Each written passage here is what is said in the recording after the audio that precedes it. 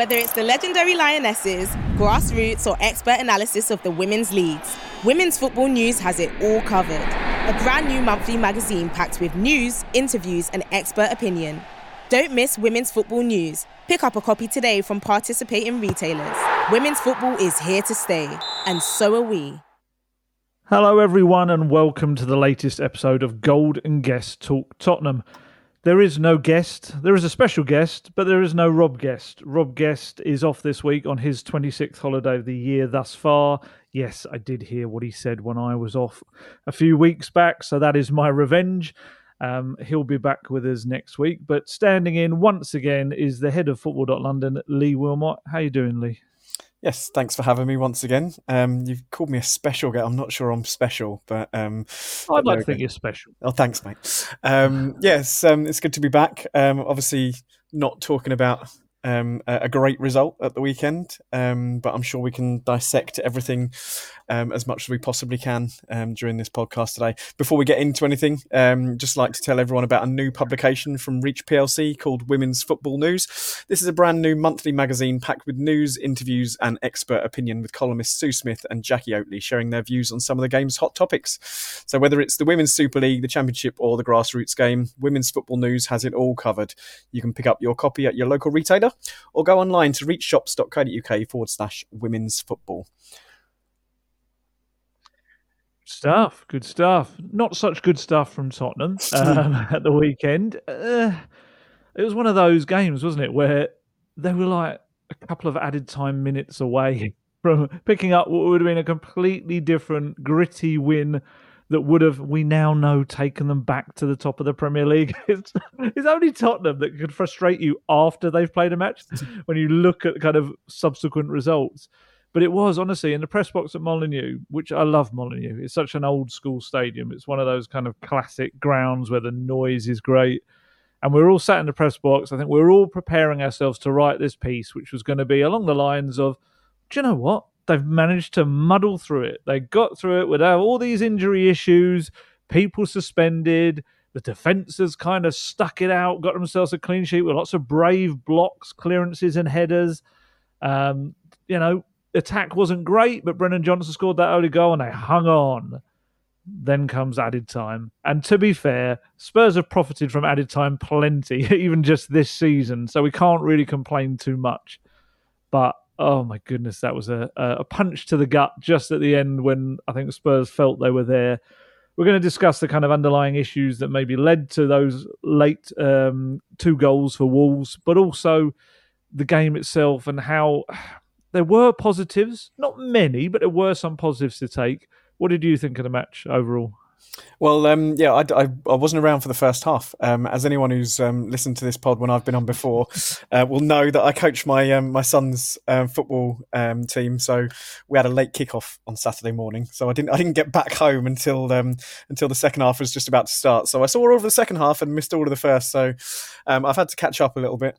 But yeah, you're absolutely right, and I think it's kind of easy for me to say, and I think it's easy for anyone to say really, that if that, and it was a pretty special equalising goal from Wolves, if that moment doesn't happen, I think the result is 1-0. I don't think what then comes after that happens. I don't think Wolves get an equaliser if they don't score a special goal like that. But you could feel it. I could feel it watching it at home, and it felt like the atmosphere inside the stadium knew that there was something else to come. How did you felt like that sitting in there? Did you? Oh, absolutely. That noise.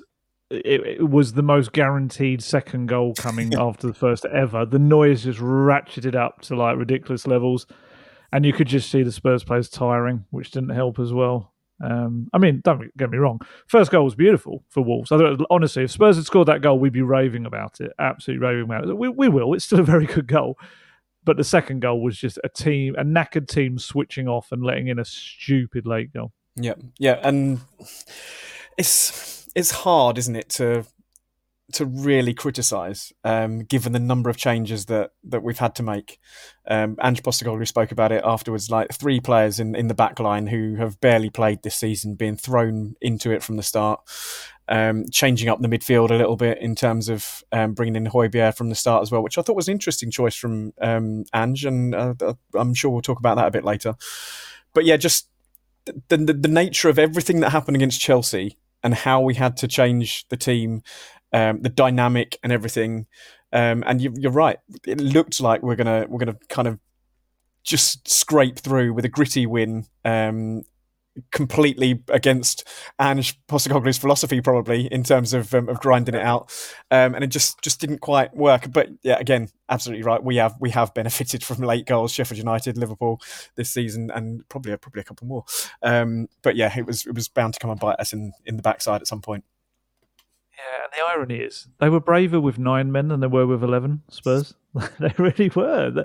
That was the biggest problem for me, was that a lot of the game on Saturday felt like a game from last season.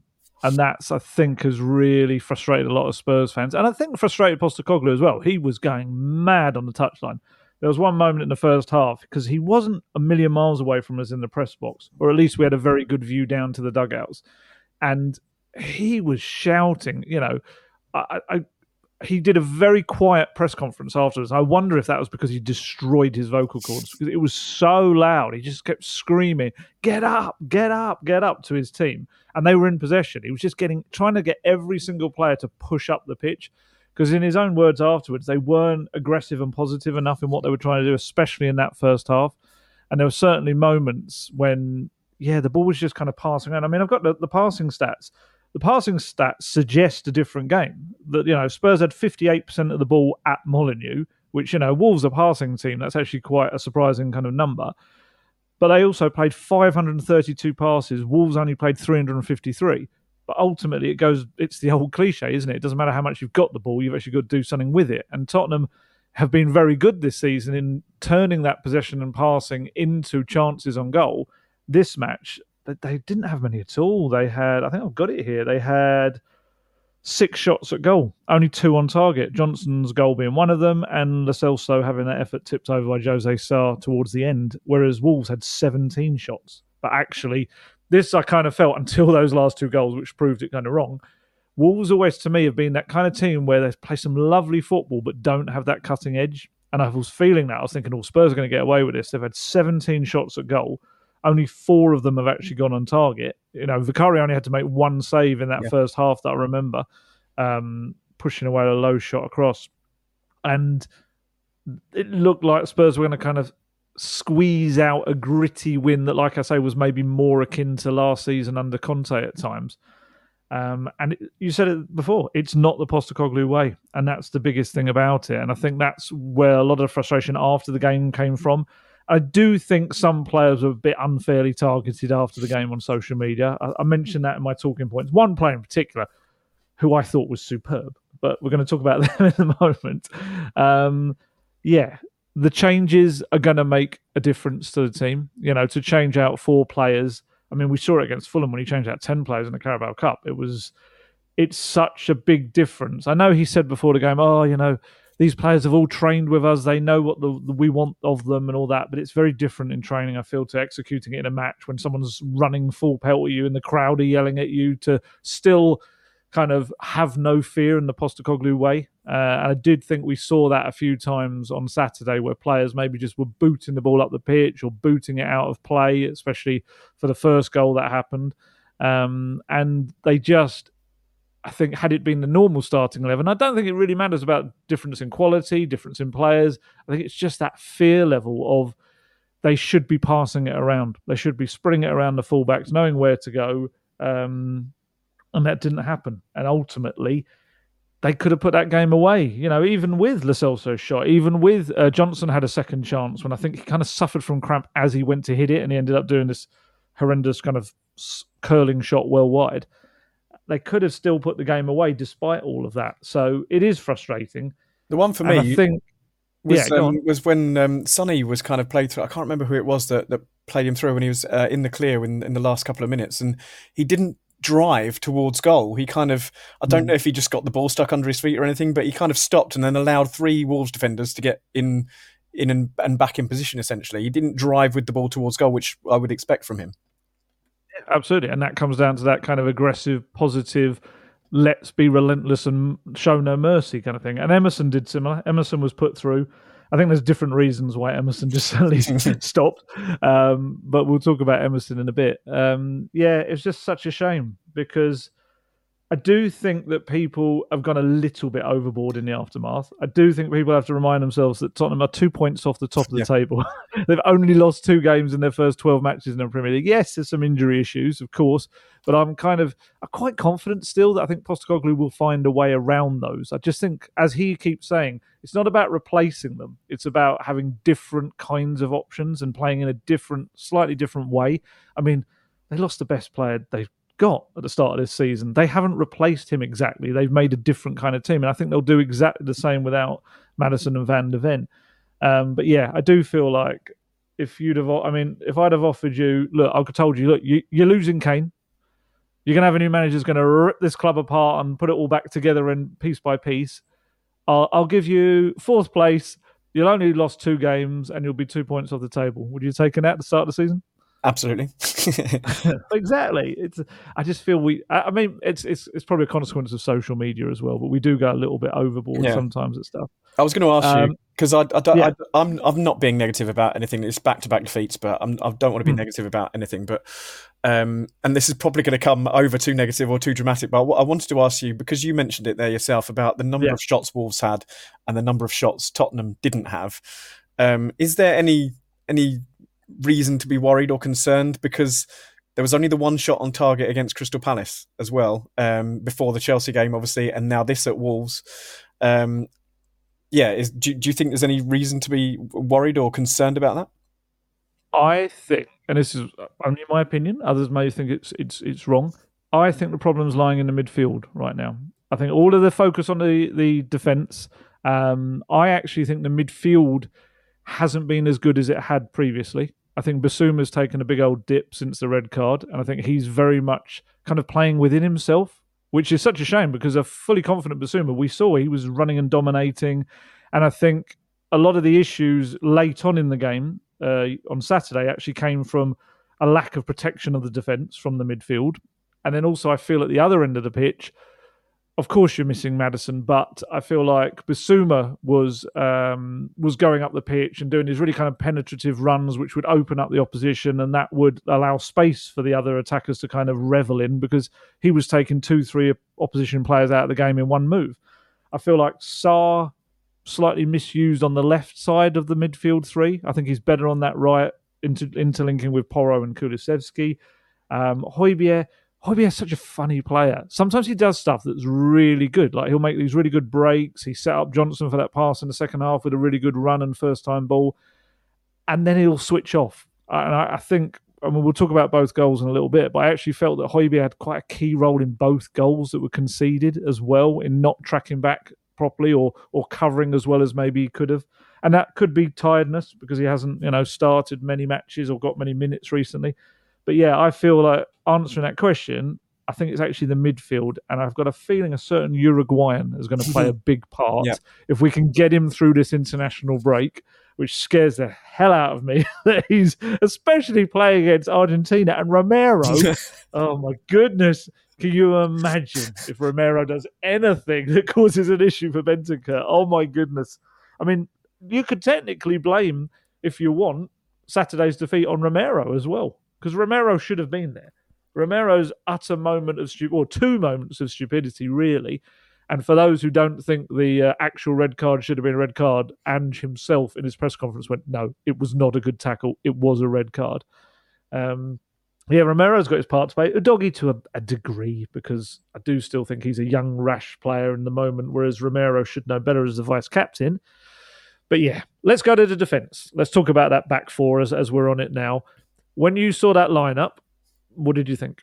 I was a little bit concerned. I genuinely thought that Ashley Phillips would be given the nod just because of his pace. And yes, he's inexperienced, but Ange doesn't seem to be the type to concern himself with things like that. I mean, Brendan Johnson's not exactly old, is he? And he threw him into the North London derby against Arsenal. The lack of pace between Eric Dyer and Ben Davies really did concern me, and it's probably, unwarranted given how great a game Ben Davies had, and he was actually given the TNT Sports Player of the Match award, which was unfortunate given he then conceded 2 goals in injury time. But yeah, I was concerned. I just the way Ange wanted to play football and wants to play football, I just wanted some pace back there. And yeah, who knows what would have happened if Ashley Phillips would have been in the side, and who knows how we would have played, how that defence would have kind of turned out. Yeah, there's 2 sides to it with Ashley Phillips for me. On one side, absolutely, we always hear Postecoglou talking about his team being brave, and he has been brave in team selections. You go back to that first game against Brentford, Udogie straight in there. Only, was he 19 at that point? I'm trying to think how old he was. Maybe just turned 20. Van der Ven straight in there after, I don't think he maybe had half a training session or something. So yeah, he does make big calls with young players. And like you say, Brendan Johnson, North London Derby. Obviously, what I would say on the other side of that coin is Ashley Phillips is even younger. He's 18 years old. He's got no top flight experience whatsoever. He's played 8 games in the Championship, kind of scattered over last season. And he spoke about him in his press conference in the embargo section on Friday. And as soon as he'd spoken about him, we all took Ashley Phillips out of our predicted team. And it was the way he spoke about him. He just it seemed very much like he's got to earn this. If I play him, it's because he's got to. And it very much sounded like a manager who felt he wasn't quite ready yet. And this is a big thing. And we're all guilty of it. I'm just as bad as a journalist of bigging up young players and saying, it's their time, come on. And it's almost like we don't know their bad side, so what can possibly go wrong? Yeah. Whereas Postecoglou is seeing them in training every single day, and he's seeing whether they're right or wrong for that moment. And as I say, I'm absolutely as guilty as you won't. I'm a big follower of Spurs Academy, and you often hear me bigging up players, and I'm going to do it again as this podcast goes on. But yeah, that's one thing, and it's always something that people within football have always told me is like you don't see them training every single day, and I just wonder whether that's the case with Ashley Phillips. Is that he just felt this was maybe not quite the right step or time or game to bring him in for, but part of that first team squad. It's the flip side, isn't it? Like I've said there, Ange isn't afraid to give young players their chance and throw them in the deep end sort of thing. So you then have to look at it on the other side and think, well, he hasn't thrown someone in at the deep end on this occasion.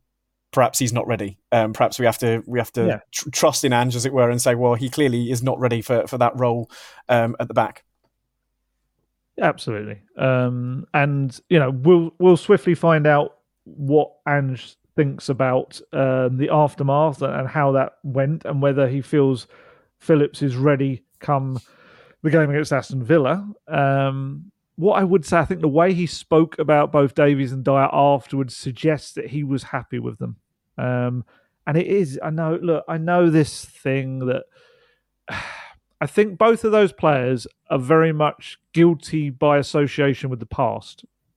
Don't get me wrong, I do think in terms of their comfort with the system, they're not as comfortable. Of course they're not. You can see that. They're not as comfortable as Van der Ven and Romero. Absolutely not. And yes, pace-wise, they don't maybe have that ability on the turn to deal with what goes over the top. I do think you compromise with that in terms of maybe the fullbacks are less so inverted, less as number 10s, and maybe they have to be more ready to run in behind. Or you use Vicario as you did against Chelsea as a sweeper keeper, which interestingly, Ange said in the again in the embargo section the day before that he doesn't actually see that being a thing Spurs use much, which I thought was quite interesting, especially with this slightly slower defence right now. And I get the association with the past and not having that success. And there's this idea that now that if you've been at the club for a certain amount of time, you're a wrong 'un. You shouldn't be there. Yes, sum up everything that's part of the problem. And I don't think that's always fair. And I will absolutely say that in the case of Ben Davies. I thought Ben Davies was superb. And I look back at my ratings after watching, because that's the thing, we do our ratings without having a full kind of playback of the goals and big moments. We kind of have to go off what we see. And I did feel with Ben Davies, I kind of unfairly, slightly dragged him into the mess of the second goal. And actually watching it back, there's nothing really he could do about that goal. He was kind of coming across to cover a big space that Emerson had left. And then it was behind him where Højbjerg just absolutely lost Lamina, and then Dyer just let him wander past him trying to play offside. But Ben Davies, honestly, I thought he was actually superb. I think I've got his stats here somewhere. 3 tackles, 2 interceptions, 3 clearances. He blocked 5 shots, won 5 of his 6 aerial duels, and like I say, had little to do with either goal that went in. And with Eric Dyer, I actually felt Dyer played really well for 91 minutes. He did everything that was asked of him. And as I say, they were about to get to that clean sheet, which would have been massive, I think, for their confidence as well. And then they just had this little moment where Eric Dyer tries to play a pass down the wing, messes it up, knocks it out of play. Porro's up the pitch, waiting for the ball that never came to him. Dyer comes across to cover the space for the throw, leaves a big gap behind him, which Højbjerg kind of goes into, and then rather than jumping and heading the ball, does the thing that I know the Højbjerg critics don't like, and I know some media that dislike it, when he kind of waves his arms around, and it's like, what are you doing? Play football. Sarabia gets in behind him and scores what was absolutely, I mean, it was a beautiful ball in. It was Kuna, wasn't it? Played the ball. It was absolutely sublime ball over the top. Lovely finish as well. He kind of almost took a ball that it didn't even seem for him. He took it into his pass so well and then scored.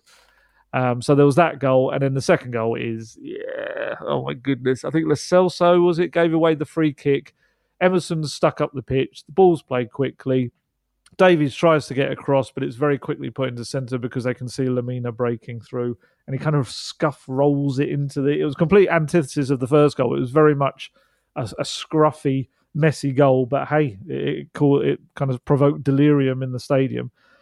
So they got what they wanted, and it was just such a shame because I knew in that moment, I knew Dyer and Davies were both going to get it. But you just know. I know what you're saying, but you kind of every people you've mentioned there, like second goal, Lo Celso, Emerson, Davies, and Dyer, obviously, and people talk about these players that have been there for so long, and they're kind of associated with the bad past. And we conceded 63 goals last year because a lot of them because of individual errors, and we kept making these individual errors, and we've let slip a game on Saturday due to individual errors that are coming from those players. And I'm just playing devil's advocate here because I get it. I think that's very fair. I think Eric Dyer, from what I've seen, played very well, and obviously he put in a commendable performance against Chelsea as well. Ben Davies obviously played very well, and I think he's a solid pair of hands in that position. He's not a first choice defender, but he is a solid pair of hands when you need to call upon him. But I completely understand where kind of the outrage and the disappointment from fans is coming from, in that we were punished for making those mistakes last year, and we've just made a couple of mistakes and been punished severely for them on Saturday, and it's some of those players again that are associated with what's gone on before have happened. It's happened to them again. Yeah, absolutely, and I think that's absolutely fair. If I was to play devil's advocate to your devil's advocate, I would also say that Postecoglou chose to keep a number of those players. I would say Eric Dyer's a bit different. I think Eric Dyer, if the club had been able to get a bid for him and he wanted to go, I think he would have gone. We know his contract situation. But Postecoglou actually convinced Lo Celso to stay, which was why maybe leaving him out of the starting lineup was a little bit harsh yesterday, although I understood why he brought Højbjerg in because of how well he'd played recently. He wanted to keep him, wanted to keep Davies. Emerson was part of the team he wanted to keep as well. So it's kind of, while, got a hell of a lot of praise for Postecoglou, there's certainly elements that, he's got to play a role in this as well. He wants those players, and he hasn't quite clearly got some of his methods across to them yet. But yeah, I mean, in continuing to talk about defence as well, the fullbacks, very differing performances for me, and they're such different fullbacks. What did you think of Porro and Emerson? Again, I think Porro just continues to play if not brilliantly, then reasonably well when he's on the pitch. Emerson, when the season started, I thought Emerson would be in with a real shout of taking that right back spot. And I think he's done okay when he's kind of slotted in at left back when Udogie's not been there as well. When obviously the suspension now and when he had the injury, I don't know. It's difficult with Emerson. You get one thing or the other, don't you? He's went through that torrid time during his Spurs career of being lambasted for everything that went wrong and not being able to do what Conte wanted him to do. And then he kind of picked it up and he spent God knows how many thousands on what was it last season? Like the hyperbaric chamber thing. I can't remember what it's called now. Yeah, about 800 grand, I think he spent. Yeah. Something like that. Well, reportedly. And then kind of picked himself up again. And I don't know, perhaps he's not getting to grips with the stop-start nature of being in the team. Perhaps he needs an actual run of games under Postecoglou to get used to the system and to get used to playing the way he wants to play. And we might see a bit more of him. We might see the best of him again. Yeah, I mean, continuing to kind of give, I guess, the other side of the coin for these players is that, yeah, they haven't had a lot of football. They're not going to be sharp. They're not going to be as switched on as the regular starting 11. And then there's two ways to look at that. There's on one side, is it that the club have only got a strong team and not a strong squad? Does that come down to recruitment? Does it come down to money put in? Does it come down to poor selection or choices on players, an inability to sell players maybe that you don't want anymore? There's that side. But then, yeah, it also comes down, I guess, to the coaching aspect of having one game a week, playing a very settled 11, and then shock horror, when people do have to come in, they look a bit rusty and they don't look sharp and they're not quite up to the pace as everyone else is. What I would say with Emerson, this is going to sound really bad because it's just going back to what I used to say about Emerson. I don't really think anything's changed since I kind of used to give this original assessment. I think he's a good defender. I don't think he's very good going forward. He'll pop up with the odd goal, which I think shocks everyone, probably including himself. But I think when you put him into attacking positions, you can just see the difference between him and, let's say, Porro and Udogie, who are both used to playing as wing backs. They're used to playing further up that pitch, and they've both got that attacking instinct in them. There were not only the time when he was sent through, Emerson, but there were other moments when he would naturally... this is the weird thing about Emerson. His movement's terrific. He gets into so many good positions. Yet when he's in those positions in the opposition half, he looks terrified. He looks like a kind of a deer in the headlights. Oh my God, what do I do? I've got a ball. Who gave me the ball? And it's like, what do I do with it now? And he just plays off a really safe pass to someone else rather than driving through. So the inverted fullback system, it's almost as bad for him really as the wingback system, because it's actually putting him maybe into even more dangerous positions centrally where he's not going to do anything with it. And it makes him look like a bad player, which he's not. He is a good defending fullback. And that is why whenever he's come off the bench and you've needed him to help Spurs secure a result in past weeks, he's come on and played well, and he's put in tackles galore and blocks. He's been really good. But if you're going to ask him to do an attacking fullback's job, he's not going to be able to do it to the same degree. And I think you'll just see with Udogie presumably coming back in against Villa, touchwood, has he got called up to the Italy squad again? I presume he would after his performances last time. You'd have thought so. I'm not sure, actually. Yeah, I'll have to have a double check on that. But you would think, as long as he comes back kind of fit for the international break, that he'll slot back in. And even that just changes the dynamic of Spurs, not only defending, but they're attacking. I think that's a big thing as well. So, yeah, I do feel awful whenever... It's like kicking a puppy when you criticise Emerson Royale, because he comes across as the nicest guy. You know, he's just become a dad. He's absolutely doting on his little boy, I think he's got now. And he gives everything for Spurs when he's on that pitch, like I say, defensively, but just attacking-wise, it's just not there. And I don't know if it's something that you can train or not. I think it's that inbuilt instinct.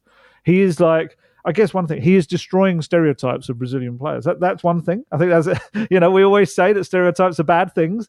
I'm not entirely sure in this case whether it is. You're about to tell me about Udogie, aren't you? Udogie's not in the Italy squad. Oh, he played really well, didn't he? Yeah, he did. Load of praise. Yep. Oh, that's actually, I think we'll take that. in an international break where we're worried about everyone getting injured, that's actually not the worst thing in the world. No. So, yeah, he could be fully prepared and maybe drilled into a system where he's going to have to do a lot more running back to cover balls over the top to Ollie Watkins, presumably, against Villa. But, yeah, with Emerson, I mean, I've just a little example for you is the two passing stats of the two players. And I think some people would look at this and say, hey, Emerson's great. So Emerson made 65 passes and had a 93.9% pass success rate.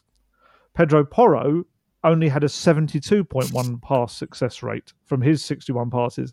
But there's a reason for that. And that's because Emerson's playing very safe, close passes to those around him. He only played one long pass, which did make its target. Whereas Porro, he had two key passes. One was the assist, obviously, for Brennan Johnson, which was a lovely goal. That early goal absolutely lied to us. It told us we were going to get a completely different match. I mean, the ball from Sarr, Porro doing a clever dummy, Kulusevski getting it, doing this dragged back heel into Porro's path. Porro and Kulusevski getting a really nice understanding now. And then Porro slings it across. Johnson comes in, and you're thinking, hello, that's the attack. Who needs James Maddison? Come on, lads. And it was like, yeah, that was it. They actually peaked on 3 minutes. Yeah. Which was just 2 minutes and 10 seconds, wasn't it? Well, there you go. Yeah. But yeah, that's kind of those stats for me. He put in 6 crosses as well, Porro, 4 long passes. And actually on Who Scored, he was the man of the match based, because they do it database, don't they? And he was their man of the match by a long way. And it just shows you the very different kind of performances you're going to get from these two players. His passion as well. Like when he was come on to the fans towards the end of the match, every time he was getting fouled, he would just look over to the fans. I saw it. He did this a couple of times, I think, to the fans. Every time he went down, it fouled. He clearly loves it, doesn't he? He does. And he's a Postecoglou kind of player. I think he's very much swept away with the way Postecoglou wants to do things. And that's because Postecoglou doesn't like safe. He doesn't like the easy option, and Porro loves that. That feeds into Porro's kind of game as well. And obviously being able to play as a number 10 in that inverted way. Porro, I've said this before, he's one of the best passers of the club. Probably only Maddison's better than him at passing. And I think, hey, who knows? Maybe they should play him instead of Maddison. Maybe that'd be the surprise. Play Porro actually as a number 10 type. Oh, but then Emerson has to play at right back. This is true. Yes, I've destroyed my own argument. Yeah. Maybe we'll stick with that then. But yeah, I thought it kind of showed two very different types of fullbacks, and unfortunately, on a day when you needed the defence to have a really good balance to it. Just very quickly, Romero comes back. Who would you play alongside him? Whoa, I wasn't expecting that question. There you go. I'd like to throw in a curveball. Who do I play alongside? I think it's going to depend on the next couple of performances, isn't it? Really, you automatically think last week it's Eric Dyer. Then you look at the Wolves game, and you probably then think, oh, perhaps it's Ben Davies alongside Christian Romero instead. It's going to come down to their performances, I think, because I think they're very similar in terms of what you're going to get from them. Alongside Christian Romero, it's going to what happens against Villa and then what happens against Man City, I think will determine where it is. At the minute, after the weekend, I'll probably go Davis, but a week ago, I probably would have said Eric Dyer because he was the next in succession, as it were. Just very quickly, just because I want to bring down the mood a little bit. Luciano Spalletti, Italy national team manager, Destiny Udogie is not there because he is injured. Oh. Does he know something we don't? Well, this is it. And I'm wondering, is that the one pre-Chelsea? Is that the one that maybe they're just being careful with him? I shall ask a few people and maybe see if we can get someone can tell us the answer before the end of the podcast. But what I would say about an answer to my own question, I'm starting to lean towards Ben Davies in terms of the balance, and also I don't want to sound like not vindictive. That sounds weird, but Eric Dyer is probably not going to be a part of Spurs' future. His contract's going to come to an end. And that's why I think we've seen, even in the early weeks of the season, I know he had a couple of injury issues, but Ashley Phillips was actually getting on the bench ahead of him. And I just wonder with Ben Davies, he's got a couple of years left. Ange really likes him as well. I wonder whether, if we're talking about people being disillusioned with the fact that you've got players from the past in there, and players they associate with failure. We saw a lot of Romero and Dyer last season and it didn't work. Yeah. It didn't really bring a lot of success. I wonder whether you do try something a little bit different with Romero and Davies, have that more of a balance with a right foot, left footer instead of Dyer playing on the left. It might work. Who knows? I didn't understand why Eric Dyer was trying to play offside for that Mario Lemina goal. Really, he stopped as if he was going to play offside, and if he'd just continued his run, I think he blocks that shot from Lemina, because Lemina was on his last legs. Really, wasn't he? Just getting there and scuffed it in. I think if Dyer had continued his run, he stops that shot going in, and we're talking about a draw, which probably would have been. Well, would it have been a fair result? Did Wolves deserve it? Wolves probably did deserve it in the end, didn't they? But there we go. I just said a draw was a fair result. I think Wolves is that classic thing of having quite a lot of pressure and shots, but not really being that dangerous with it. Yeah. Whereas I actually felt with Spurs' big chances during the 91 minutes were actually the better chances for me. I would have said I don't think Spurs deserve to win it at all. I think a point would have probably been fair at the end of it. Right, so as we're at the point in the show, it's probably a good time to remind everyone that the Golden Guest Talk Tottenham podcast is sponsored by NordVPN, and you can use the service in a host of different ways to enhance your internet experience. NordVPN is the fastest VPN in the world, and that means there's no buffering, no lagging, and you can stream your favourite shows from anywhere in the world without your bandwidth throttling. People know, I've said it so many times, it's something that I've used so many times, Nord, across the world.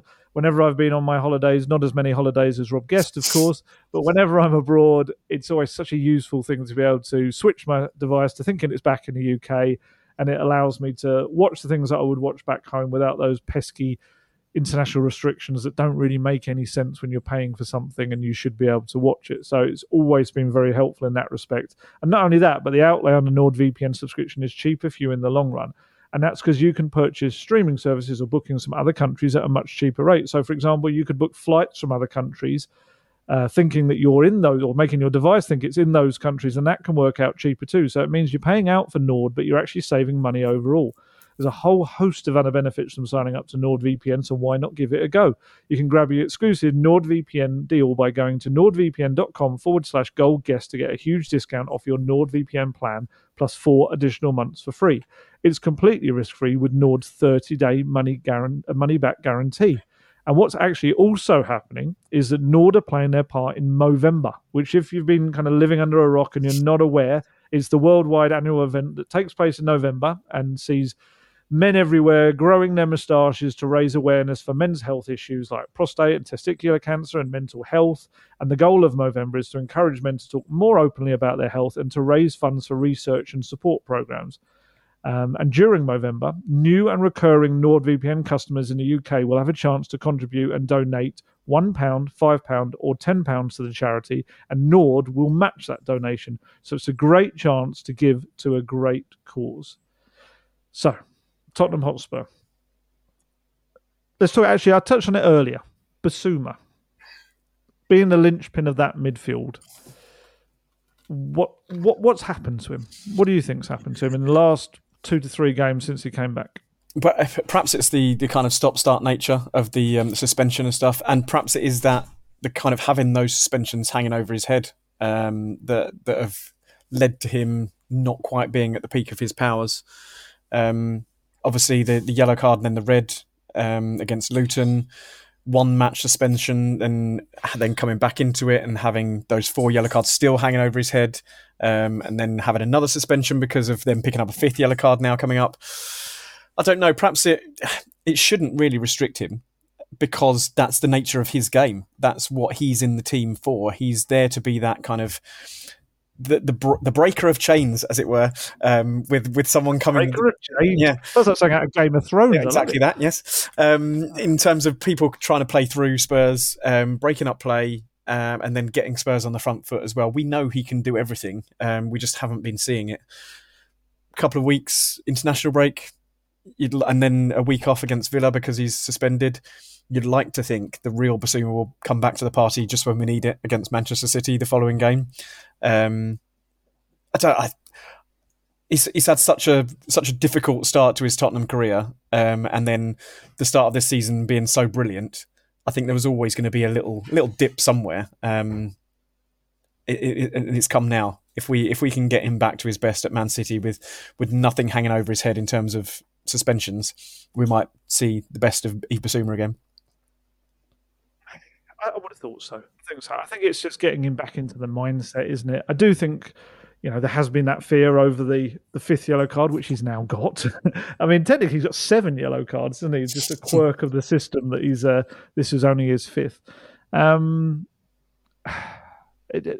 What concerned me slightly was the fact that he only attempted 1 dribble on Saturday afternoon, which is so unlike him. And he was dispossessed twice, 3 unsuccessful touches as well. I mean, he might argue he came off after 75 minutes. Spurs conceded twice after he came off. So he might say that he was actually playing as a better screen to the defence than Højbjerg did when he switched into the role. But yeah, there's definitely that little bit of magic isn't quite there in his game at the moment. And maybe it was the fear factor. Yeah, coming back for City is an interesting one, coming straight back into that. But then I think a fit and fresh, hopefully, Bissouma coming into that game at least gives you a little bit of a boost.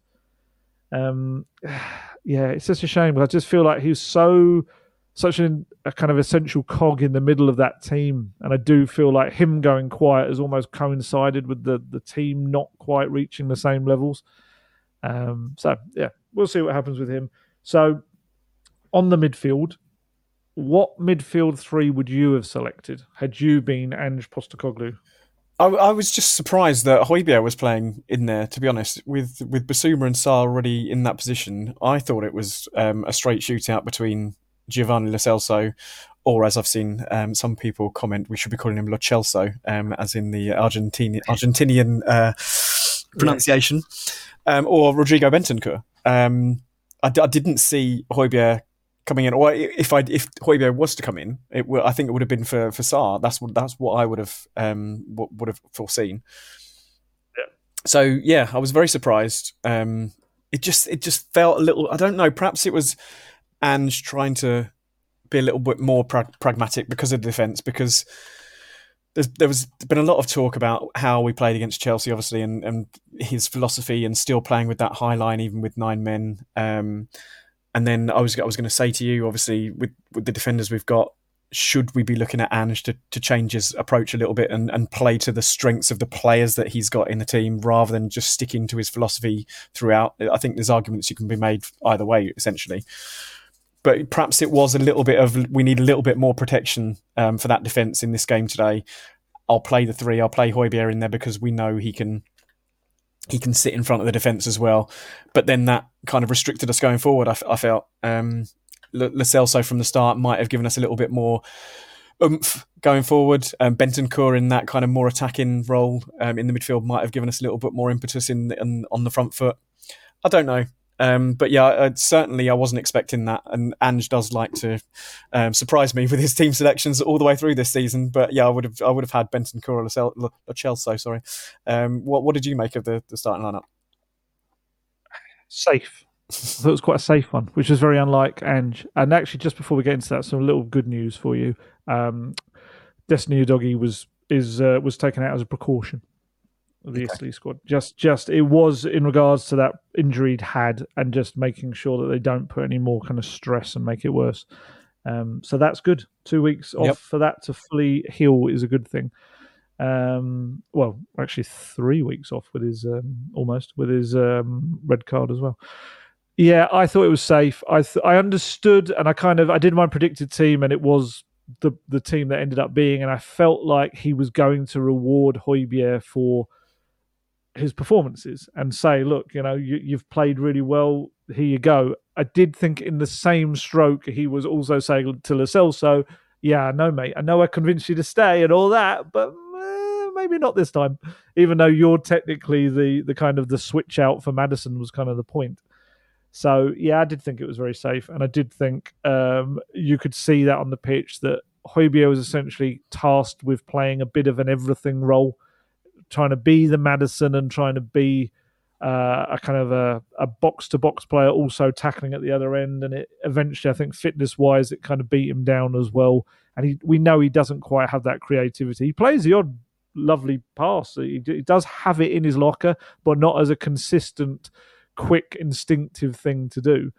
And I thought Sarr was okay, obviously involved in the first goal. I don't think it was one of his greatest matches. Like I say, Basuma very much quiet for me. And I think it just missed that bit of magic. Let's throw the question straight at you. Who, until he returns, until the January window opens definitely, is the Maddison replacement for you? My choice would be Bentancur in that position, just because of how, I think you've mentioned it in a couple of stories you've done today and over the weekend, just the moments and the goals and the arriving on the scene that we saw from him last year.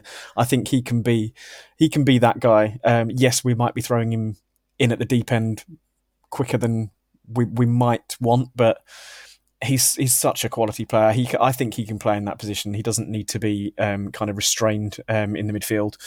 And I think I spoke to Guesty about it last week. I think Lo Celso has had a number of chances. Yes, he hasn't had a kind of a concerted run in the team as such. He's never been massively favoured by all of the managers that we've had in terms of starting week in, week out. But from what I have seen of him, he just doesn't. I just don't think he's grabbed that opportunity to be the first choice starter, as it were. And yeah, I think and it would be a shame for him, as you say, if he's been convinced to stay. It would be a real shame to see that happen. And I think it was mentioned by Guesty last week that if he wasn't chosen for the game against Wolves, it would feel like a kick in the teeth, because he was the Maddison replacement. And I think me and Guesty spoke about it on a previous podcast as the only position he can play in is that Maddison position. He can't play in the two, I don't think, that will sit in front of the defence. So that's the only position he's playing for. And when Maddison's dropped out and he's not been chosen because Højbjerg's been put in, and then I'm saying, well, I think Bentancur should play there.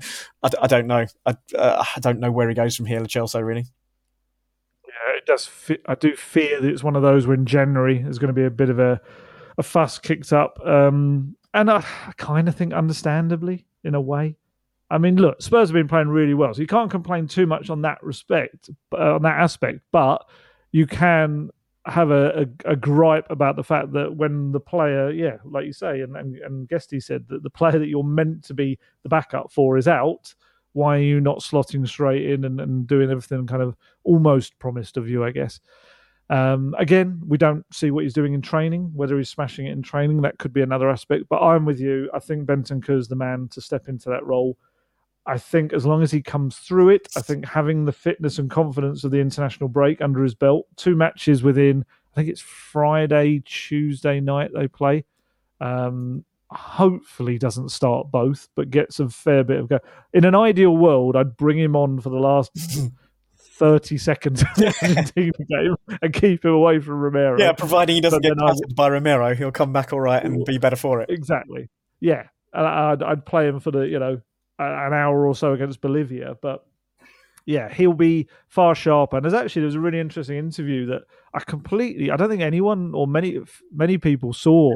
He did with an Uruguayan radio station about a fortnight ago, where he spoke about, and I think we sensed this. His partner did an Instagram post about how kind of you could tell they weren't particularly happy with certain people around his recovery. And he kind of suggested in these quotes to the radio station that his return date was changed and it was made to be later. He was actually meant to be coming back November 21st after feeling that he was ready a long time before that. Again, our favourite devil's advocate phrase right now is, I can understand why after 8 months out with a cruciate ligament injury, you're going to be as cautious as possible. Because we've seen, and it's been horrible when players have suffered them again quite soon afterwards. And so I can absolutely understand why they would be trying to hold him back that little bit. And Postecoglou said about 2.5 months ago that Bentancur was knocking on his door trying to get game time. So I can understand that. And I mean, he's still earlier. He's obviously come back way earlier than November 21st. He came back end of October. So he says he can no longer feel any pain in his knee. He talks about they barely had to remove any fluid from it during his recovery process, which is a big thing with knee injuries. So if you can get, excuse me, I'm getting so excited about my voice. My voice finally broke. you can. I think if you get Bentancur back to some kind of semblance of where he was last season before the injuries, specifically before the World Cup as well, because he tore his adductor muscle at the World Cup. In that first half of the season, he, in that role, especially further up the pitch, I think he can bring a lot of the dynamic, penetrative play that I was just saying that maybe we've lost a little bit from Basuma in recent weeks, but with an added goal threat. So he won't be like a Maddison in terms of probably threading as many balls through, but he can do that. I'd say maybe he could be a little bit more like, talking about another club in the past, maybe a Lampard type, bursting into the box. Kind of, I suppose Dele Alli. Better, we're going to use a Spurs example. Maybe more Dele Alli like in terms of he's got the ability on the ball. When he has it at his feet, it's very difficult to get it off him. He's got that strength on the ball as well.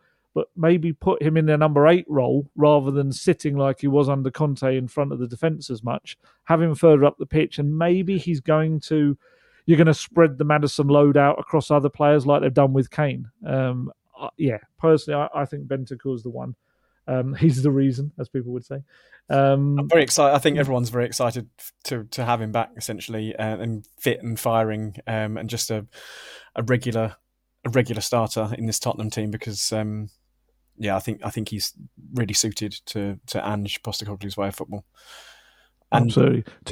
I was going to say, talking about Ange Postecoglou's way of football, have you got something you wanted to say about I was just going to go straight into it, actually.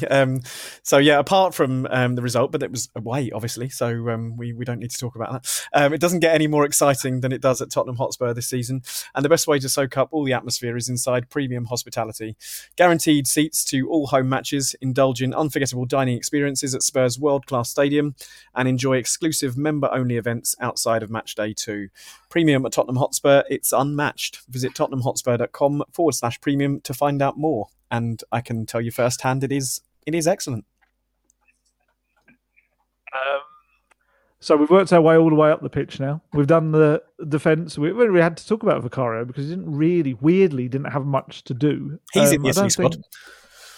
Well, yes. and I wonder how close he's getting to kind of getting an appearance for them, because there's certainly a growing groundswell of opinion in Italy that he should be edging towards that. Obviously, they got Donnarumma, haven't they? Who's like been one of the best goalkeepers around for a while. But there is definitely a growing kind of feeling in Italy that he should at least be getting some opportunities here and there. But yeah, he didn't really have much to do other than a good first half save. I think the first goal was terrific. Second goal was just a rolling, messy finish, I guess, which he came at. It's just a classic one where it's kind of got past him. Going up front, what did you think about that attacking trio? What do you want me to say? that's the attacking trio that I would go with if they're all fit, essentially. So did they do enough? Again, I didn't see the first half, so you'll have to tell me if they did enough in the first half. No. The answer. Well, no, you said it peaked after 2 minutes and 10 seconds, so clearly they didn't. Exactly. But that Kulusevski little flick, as you've already talked about, was sensational. And the ball in and Brennan Johnson's finish, obviously brilliant. I don't really know what to say. That is the three that I would go with. I think that is the first choice front three.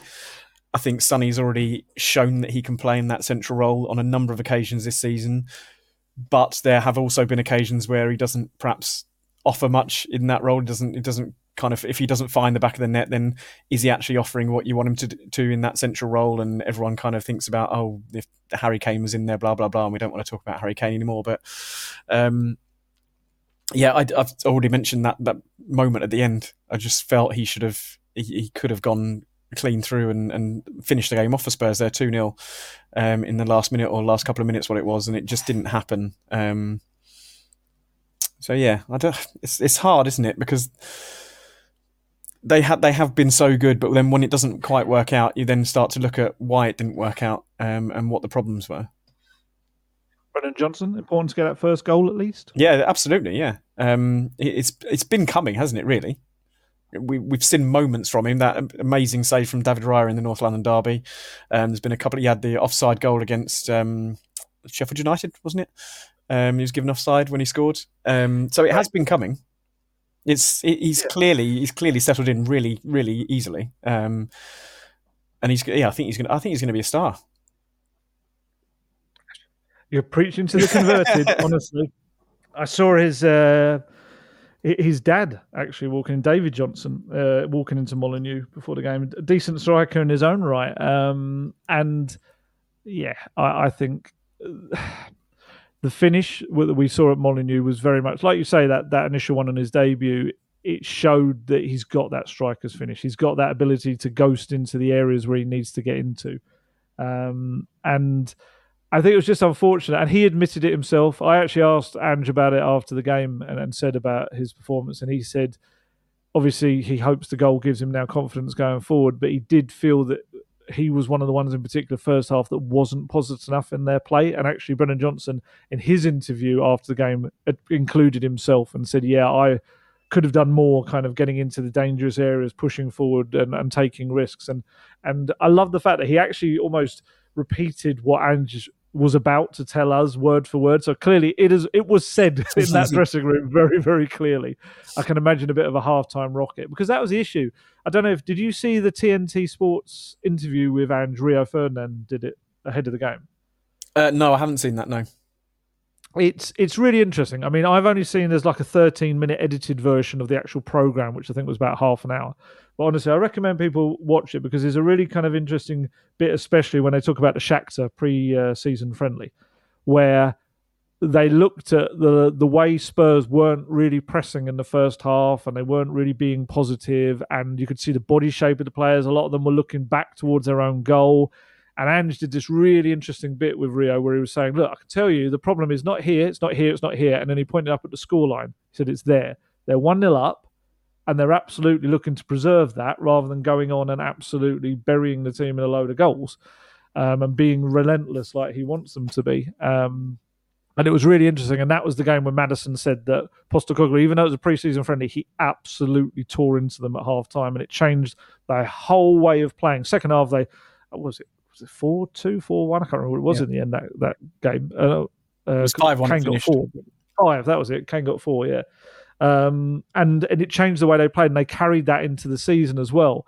And I was watching some of the pressing in that first half again at Molineux, and it was so similar to the way they were looking at that screen. Their body shape turned the wrong way, not looking at the players. And like I say, Ange shouting at them from the sideline. There's so many times during the game when he's doing this kind of get up the pitch kind of movement with his hands.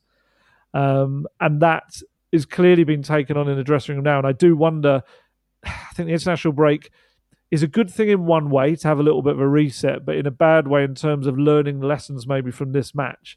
In that, I think maybe had there been another game, I think you would have seen again another quick reaction against Villa and a quick change in the way they're playing. But Johnson's going to be pivotal, I think, to a lot of what they do. I'm with you. I would have played that front three. That would have been the one that I think is the most exciting one at Spurs right now because it's got a bit of everything.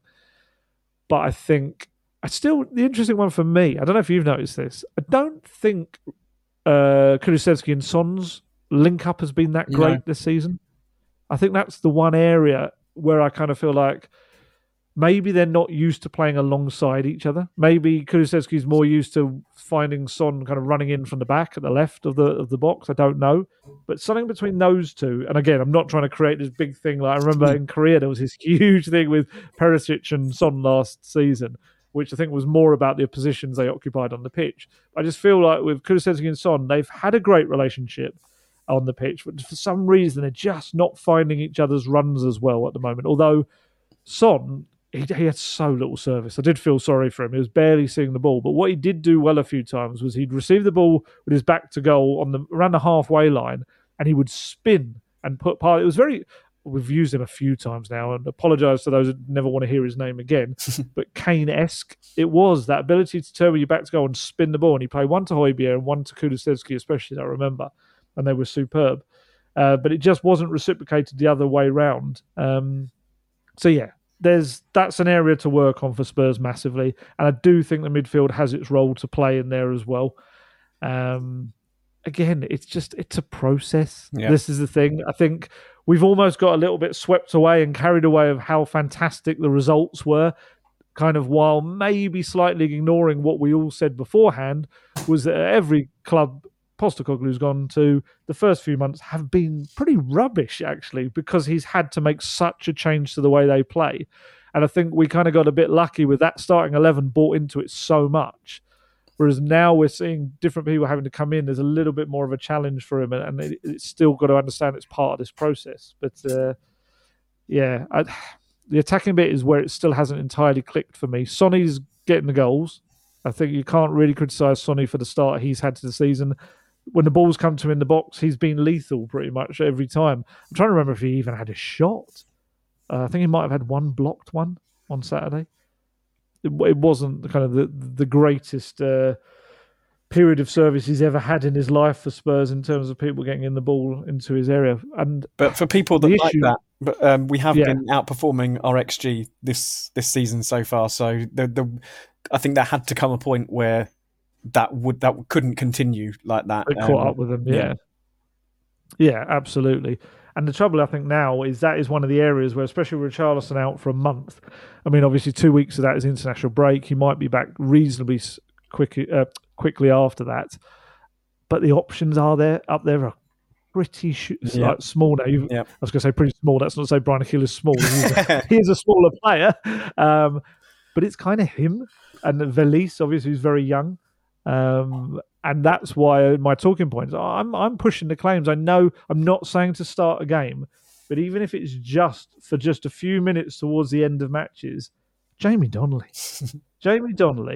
And again, I'm doing that thing I said about, talking about young players that, maybe Postecoglou might not feel entirely ready right now. But he has just been incredible this season. And I do feel like, and this has always been my way, is that there should be a reward system in place, I think, for players who are the best in the academy. Absolutely. You should be getting some kind of reward for that. Here's some of his stats, right? 6 goals, 11 assists in 11 matches. So that's 17 goal involvements in 11 matches in Premier League 2 and EFL Trophy. And that's not even including the goals and assists he's got in the Premier League Cup. Yesterday, played against Peterborough United, 2-0. He set up Will Lancashire with a lovely deep cross, which he's done so many of those where he gets to the byline, he picks out someone at the back post. And what's happening with Jamie Donnelly is he's 18 years old. He pretty much was a striker mainly, but they've had injuries in the last 18 months that's meant he's had to fill in different areas in the under-21 squad for Wayne Burnett. And it's developed him. It's had this kind of knock-on effect of turning him into he plays at almost like the tip in a way of a midfield 3 for Spurs under-21s. And I mean, whisper it quietly, he's their James Maddison. That's what he is. But I'd actually say he's probably more lethal in front of goal because he used to be a forward. So for me, another obstacle in Giovanni Lo Celso getting into the team. Well, yeah, maybe. But I'm not saying throw him in at the start whatsoever. I think he needs to be kind of brought in carefully. But when everyone's looking at maybe Velis to get some minutes, and talk about Ashley Phillips to get some minutes, you've got a player who is probably the most confident player at Tottenham Hotspur right now, Jamie Donnelly, because he's just won the Premier League 2 Player of the Month award as well. He is everything he is doing is coming off. He's got a great vision. He's got a great ability to thread a ball through. He can cross a ball in, takes set pieces at times as well. And when he's a striker and he's through on goal, he's scoring the goals. So I just kind of feel like, I don't know if it was my first faux pas or not with Ange. In the pre-match presser, I asked him a few questions. I asked him about whether VAR might be causing injuries because of the wait time. He liked that. He said, absolutely, I agree. I asked him about, is this the time for Lo Celso, which he kind of batted away, which we now know why, because he wasn't going to start him. And the third one I asked about, and it was I hope it was quite an innocent question. It was just like, with the lack of numbers, does it give you an opportunity to look even closer at some of those younger players in your squad? Because obviously they're going to be even more of a part of training. And I don't think he was that impressed with it. He kind of said, well, that would be suggesting I'd been negligent in the past at not looking at them. I was like, okie dokie, I get it, kind of thing. I still think my question is kind of valid because you are kind of involving more of them in your training. I mean, Dorrington and Donnelly were both on the bench when they wouldn't have been otherwise. But I take his point that he said he's got a good relationship with Simon Davies, the academy head, and he's very aware of these players. But like I say, unless he's not absolutely smashing it in training, which I'd be surprised at the form he's in. Yeah, I'd have a little look at Donnelly. Give him just 10 minutes. It's 10 minutes. Honestly, we've seen so many players get their chance and they grab it. I'd love to see it, and it would energise the crowd in the Tottenham Hotspur Stadium against Villa as well. Words there coming from Jamie Donnelly's agent. Thank you for that. I tell you what, if we earn the money the agents make in the game, oh my goodness, that would be wonderful. But yeah, no, I think he's. It was good to see him and Dorrington on the bench as well. Dorrington fully deserved. Dorrington helped set up the second goal for Rio. I always kill the pronunciation of his name. I think it's Kyria Martin. Scored an absolute blazing goal from about 25, 30 yards out. It was lovely, but it was all made by Dorrington doing I'm going to whisper it quietly, Romero-like challenge far up the pitch, aggressive challenge, and then playing the ball across. The Alistair Gold agency looking to sign Alfie Dorrington up now as well. No, Alfie I think Alfie Dorrington and Jamie Donnelly are both base. The base, CAA base, who of course they are. They own Spurs, don't they? Well, they've got a very heavy influence at Spurs. I'm pretty sure both of them are both base. As I think Jamie Donovan, Alfie Devine. I wasn't even trying to say Jamie Donnelly. Alfie Devine and Dane Scarlett are both them as well. So yes, no. My agent career. That would be a weird second career. Has a journalist ever become a football agent? I think there have been a few. I can't. Oh, really? Recall. Yeah, I think there have been. I think they have gone that way. I can't recall exact names, but I'm sure there have been a few. Who knows what the future holds? Yeah. Maybe we've just found a new career path. You're quite, yeah. Yeah. But no, it's. I think we all like to see youth come through eventually. And I think in Postecoglou you do have a coach who will, when the time is right, give them their chance, despite me crowing about it. So we look forward to. We don't look forward to an international break, but we have one. It's a weird one, isn't it? Because with no Maddison to kind of keep an eye on in the England team, for Spurs fans there'll be slightly less of an interest in England. I mean, who are you watching out for over this international break? Who are you going to be keeping an eye on? Well, I would like to say Bentancur, but they play at ridiculous o'clock, don't they, when they're out on South American duty? So I probably won't be watching them. Bolivia match is 11:30 at night. I think maybe the Argentina match is midnight. I think. Yeah. So if you had a late night, maybe. Yeah, it'd be interesting to see if Vicario gets some minutes for Italy. It'd be good to see him in there. Or not that we're going to learn anything, I don't think, about Vicario from that. But yeah, Bentancur will be the one that I'll be keeping an eye on, and of course, whether Romero actually decides to go full Romero and take out one of his Tottenham teammates, which we all hope he doesn't, which we've mentioned already in this today. But yeah, we just want everyone to come back, don't we? Come back nice and fresh for a big game against an in-form Aston Villa side, and then Man City after that. 4th versus 5th, isn't it? It is, yeah. I think it's first versus second that weekend, isn't it? Or Liverpool second, or are they third? It's Man City against Liverpool that weekend, and then Aston Villa Spurs. So what you're saying is Spurs could go top again? They could do, yeah. Yeah, absolutely. Actually, would they? I don't know what the goal difference is like in terms of. I think Arsenal have got a relatively straightforward match after the international break. I can't remember who it is. Yeah, I don't think they could, because if either Liverpool or City win, one of those two is going to go top, aren't they? And a draw would keep City top. That's true, yes, because of the goal difference. Yes, unfortunately. I don't know what to expect in a Villa game. It's an interesting one because you've got a Doggy coming back, which I think gives you more balance to the team. I think hopefully there'll be a few players further down the line in terms of sharpness. Bentancur, touch wood, cross your fingers, whatever you do to be superstitious, let's hope he is. Brennan Johnson as well, I think, playing a couple of games for Wales. I think that will be good for him. So you should have a team. I don't think, did Lo Celso get called up? I don't think he did. I'm not sure. Oh God! Perhaps I should have looked at these before we started a podcast. It's not that straightforward for Arsenal, actually. Away at Brentford after the international break. So, well, okay. So you could kind of, if there's a time you probably need a bit of positivity and a decent result, it would be ahead of the Man City game. Yeah, I've got to admit, it's very early days, and I know we'll talk about this in a few weeks' time, but the City game scares the life out of me. Yeah, me too. just because we've had so much success over the recent years in playing a certain way, Spurs, and that way is not going to be used at all in this game. And it's going to be one of those where I know that there's going to be people out there for Postecoglou, like the knives out of being naive and all this sort of stuff. Oh, yeah. Because he's faced Guardiola before with his... Was it Yokohama, wasn't it? F. Marinos team, I think it was, in a pre-season friendly. And they possession-wise played City off the pitch for long periods, but ultimately didn't have the quality to actually put the ball in the net. And I think all the Guardiola and various City players, I remember Raheem Sterling, I did some quotes when Postecoglou first joined, talking about how good that team was, but City are free-flowing and they're scoring silly amounts of goals again. Yes, you can get at them, as Chelsea proved. Yep.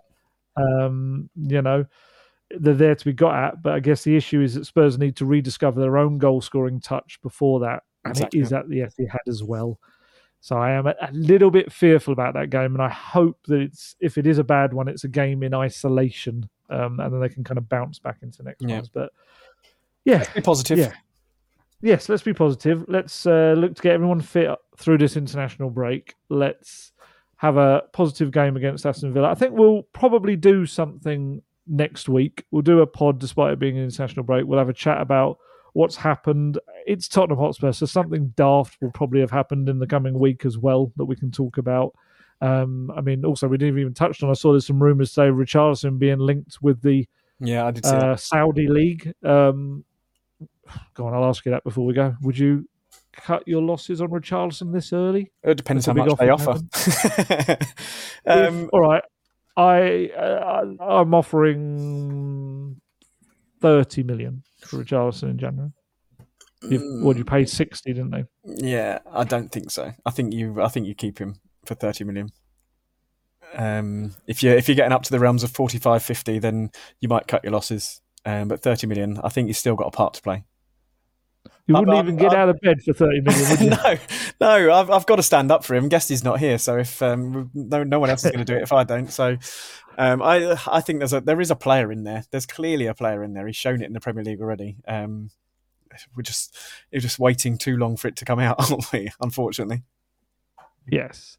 I mean, he'll say that he's been suffering with this pubic bone injury for a while now. I think he said 8 months he's been suffering with it.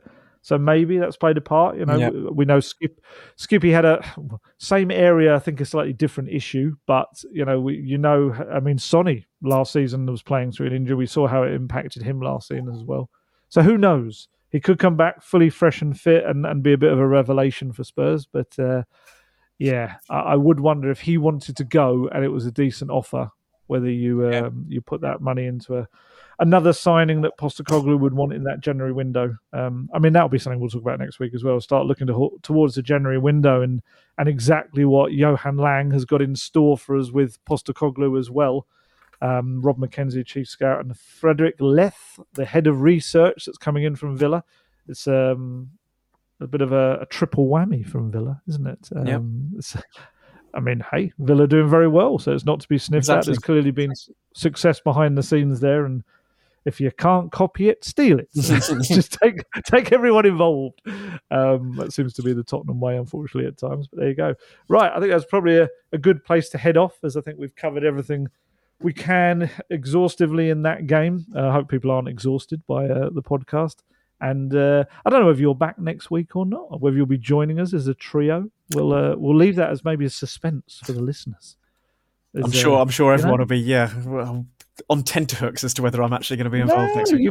You've got your growing kind of fan base. You know what? I need those. I need some of those fans. Any fans in America? I'm going to be in New York for the Aston Villa game with my wife. So I need somewhere to go and watch it. So get in the comments and let me know if any good places to go and watch it. Oh, there's a brilliant place. Is it Murphy's Bar? I think it's called. It's the Irish bar right at the bottom of Manhattan. It's brilliant. It's where all the Spurs fans congregate. And I watched a game there. Or I didn't watch a game. I went to see a Ledley King Q&A in the pre-season tour, maybe 2018. It's fantastic. Okay. Honestly, yeah. I didn't realise I would have told you that if I'd known you were Honestly, it's a great atmosphere in there as well. I'm very jealous. I love New York. I'm very jealous again. It's always someone seems to be going on holiday on this podcast. It's my turn, finally. It is your turn. Yeah. No, New York's brilliant. You'll have a great time. It's exactly like the movies. There you go. Right, so we're going to head off.